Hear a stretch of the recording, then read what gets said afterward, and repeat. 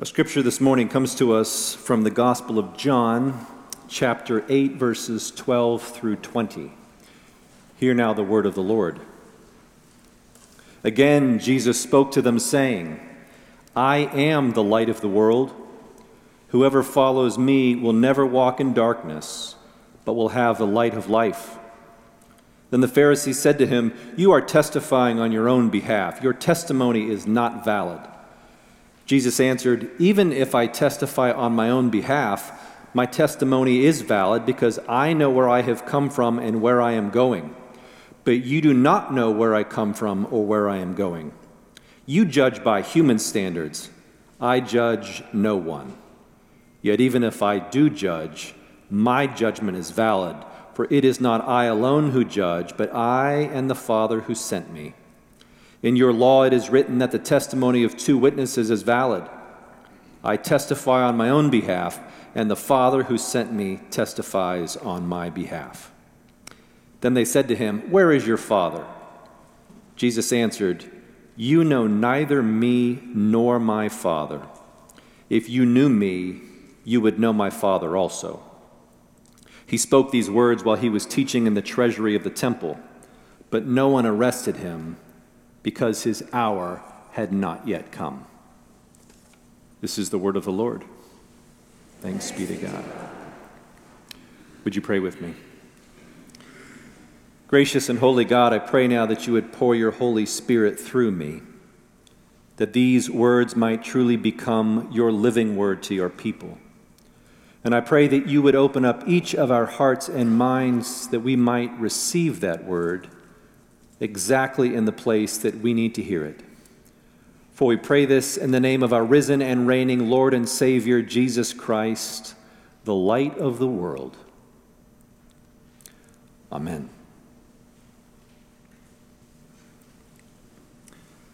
Today is the first Sunday of Lent. As you know, Lent is a 40-day period of prayer and fasting, self-examination, and repentance leading up to Easter. And sometimes that can make Lent to be a bit of a somber season of the church year. Of course, Sundays are not included in those 40 days. And the reason for that is that Sunday is the day of resurrection. And therefore, every Sunday is a mini Easter as we remember and celebrate the day that Jesus Christ rose from the dead as the firstborn of the new creation. Now, sometimes in the church, we have a tendency to forget that our worship ought to have a celebratory character to it. We Presbyterians are particularly guilty of this. They don't call us the frozen chosen for nothing. But of all people, Christians ought to know how to have a good time. After all, we know that through the cross and resurrection, that Jesus Christ has conquered death, washed away our sins, restored our relationship with the Father, and opened up for us the gates of eternal life.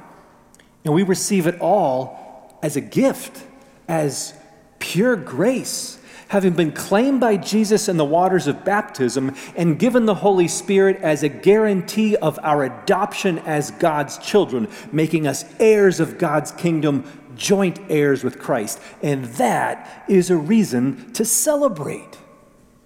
Again, this is one of my favorite things in life, is a great dinner party.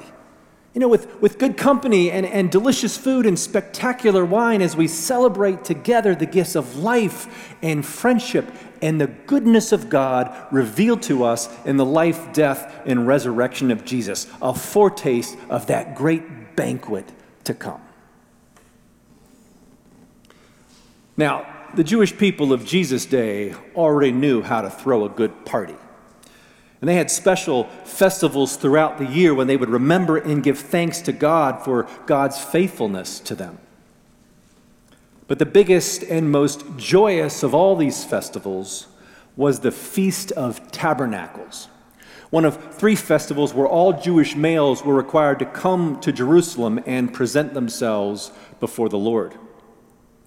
Now, during the 8 days of this feast, the people would construct simple huts or tents, and they would eat and sleep in those tabernacles in order to commemorate the hastily built structures that the Israelites lived in during their 40 years in the wilderness.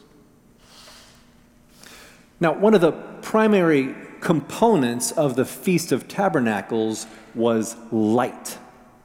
As the people remembered the pillar of fire that led the Israelites in the wilderness, lighting up their way through the darkness to the promised land. In fact, they used to light 4 massive candelabras in the temple complex, each 75 feet tall. And these oil lamps were so bright that the entire city of Jerusalem basked in their light. And throughout the festival, the Jewish men would light torches, and they would dance and sing around the temple, praising God as the Levites played musical instruments and made a joyful noise to the Lord. And every year, they would light these massive lamps in the temple as a symbol of hope, as they waited with anticipation for that day when they would never again walk in darkness, because the Lord himself would come and be their light. As it is written in the book of Isaiah, "The sun shall no longer be your light by day, nor for brightness shall the moon give light to you by night. But the Lord will be your everlasting light, and your God will be your glory." And year after year, the people would light up the city, remembering God's faithfulness to them in the past and looking with hope to the future.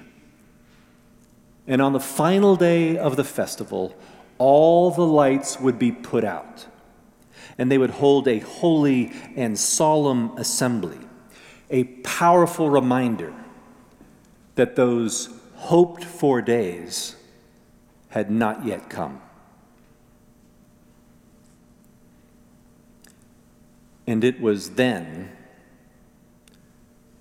when all the lights of the festival were put out, that Jesus went and stood in the temple and declared, "I am the light of the world.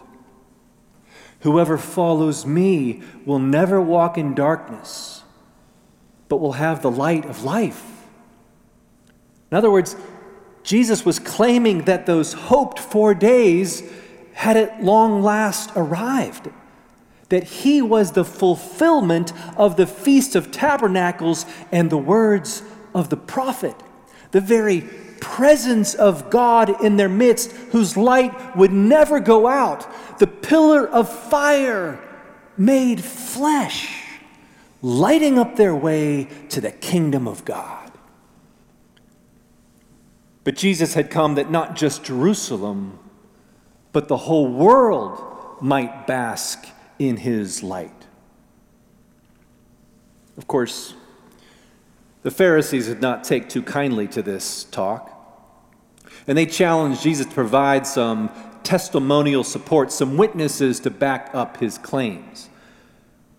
But Jesus said that it was his Father who testified on his behalf, and because they did not know his Father or him, they remained in the darkness, which was a terrible tragedy, since it is light that is what gives us life. Remember how our story began back in the book of Genesis.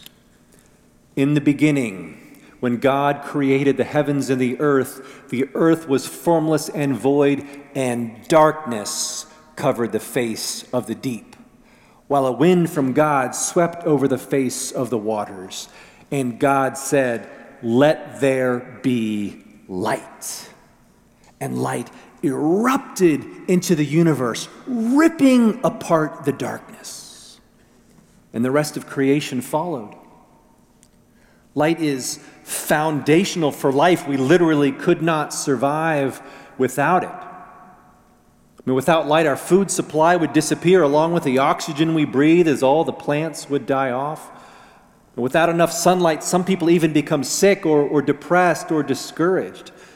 And after several gloomy and overcast days, and we finally get a day of blue skies and bright sunshine, doesn't it make you feel alive again? And how many things can lift your spirits, like the experience of witnessing a spectacular sunrise over the ocean or the mountains as light explodes in a million directions, basking the whole world in its radiance, as if heaven itself was throwing a party. Of course, light doesn't just give us life. It also allows us to see where it is we're going and what we're doing. And light allows us to see things as they really are. For you see, in the darkness, our vision is not very sharp. Things become distorted, and there's much that we do not see. That's why many restaurants often have very dim lighting. Everyone looks better in the dark. And have you ever had that experience of going into a bathroom at a restaurant or a hotel or someone else's house that had much better lighting than you're normally used to? And you look in the mirror and notice all kinds of wrinkles and blemishes and other undesirables that you hadn't noticed before. You see, light allows us to see the truth. But that's not necessarily what we're looking for. And when you have been in the dark for a while, the light can even be painful, as it takes time for our eyes to adjust. And sometimes you just want to put the light out, which is precisely what they tried to do when they nailed Jesus to the cross. His light was just too bright for those who had been walking for so long in the darkness. You know, I actually think this is one of the reasons why many people are not very interested in reading the Bible. For in its light, we see the truth about our lives, our sinfulness and our hypocrisy, our self-centeredness and our idolatry, and most of us would rather avoid that. But Scripture also has the power to light our way through the darkness and uncertainty of our lives to the abundant life that God desires for us. As the psalmist writes, "Thy word is a lamp unto my feet and a light unto my path." And it is the word of God that shines into our darkness, giving us direction and hope for new life. And in Jesus Christ, the Word of God became flesh and tabernacled among us, full of grace and truth. And the more time we spend with Jesus, the light of the world, the more clearly we begin to see ourselves, God, and the world around us. And as our vision improves, the more perceptive we become to what it is that Jesus is doing in our midst, so that we can begin to reflect His light into the dark places of our lives.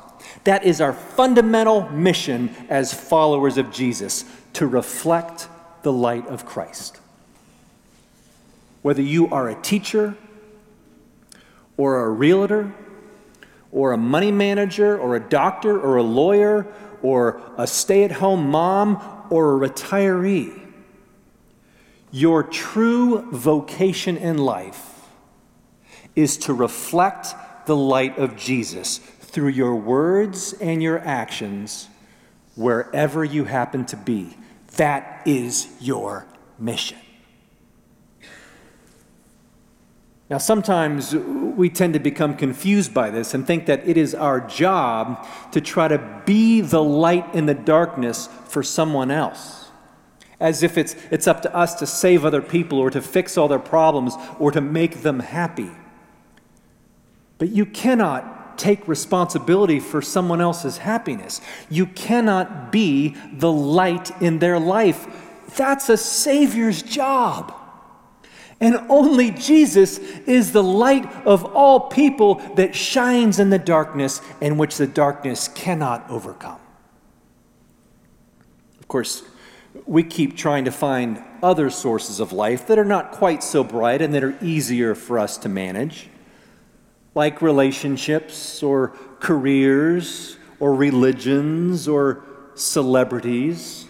Heck, we even call famous people stars, implying that they give off their own light, even though there may be no more dysfunctional group of people in our society who are anything but good role models showing us the way to life. Well, other than Congress. But all these things are really just false lights that cannot last and that cannot give us life. For at their best, they are but symbols of the true light of the world that will never go out, and that is Jesus Christ alone. And our job is to remain so close to Him that we begin to reflect His light into the lives of the people around us, so that they too might experience His love and His grace and His peace and His resurrected life.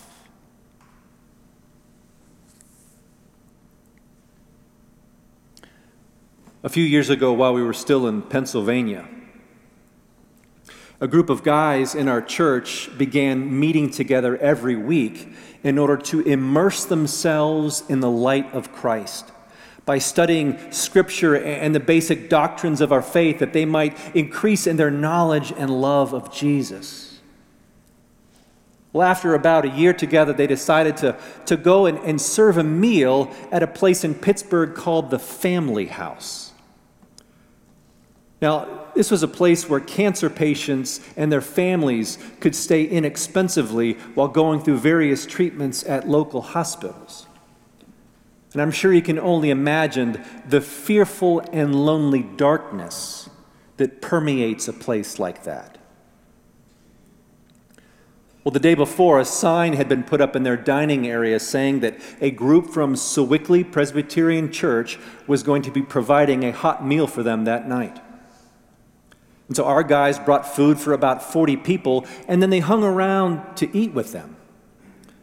They said a prayer as a few people gathered, and then slowly but surely more people came in to eat. Our guys just made sure to say a warm and friendly hello to everyone who came into that dining area. And then they sat down and talked with all the residents as everyone ate together.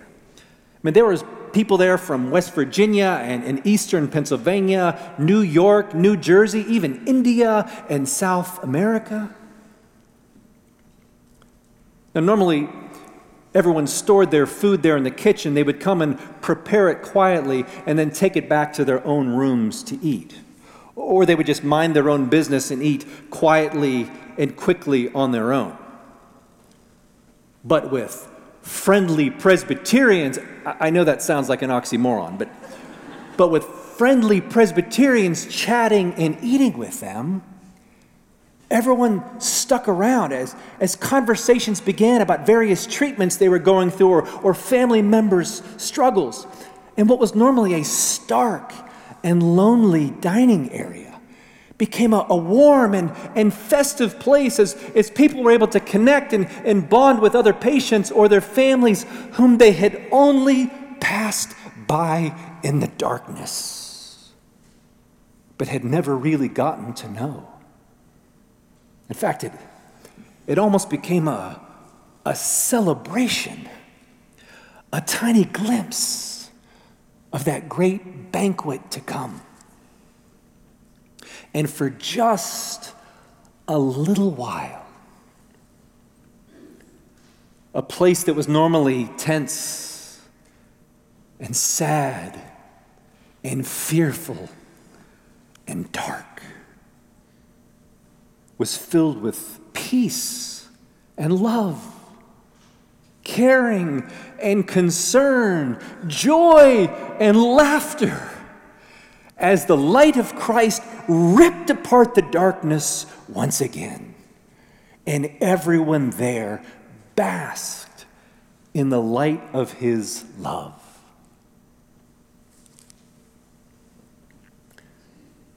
But be very sure, those guys did not bring Jesus into the family house that night. No, he was already there. For Jesus Christ is the light of the whole world, and there is no part of his kingdom where his light cannot be found. But through their kindness and their concern and their listening ears, those guys who had spent the previous year together learning to see Jesus, they came and reflected his light into the lives of all those families who had been living in such darkness. That's what it means to be followers of Jesus.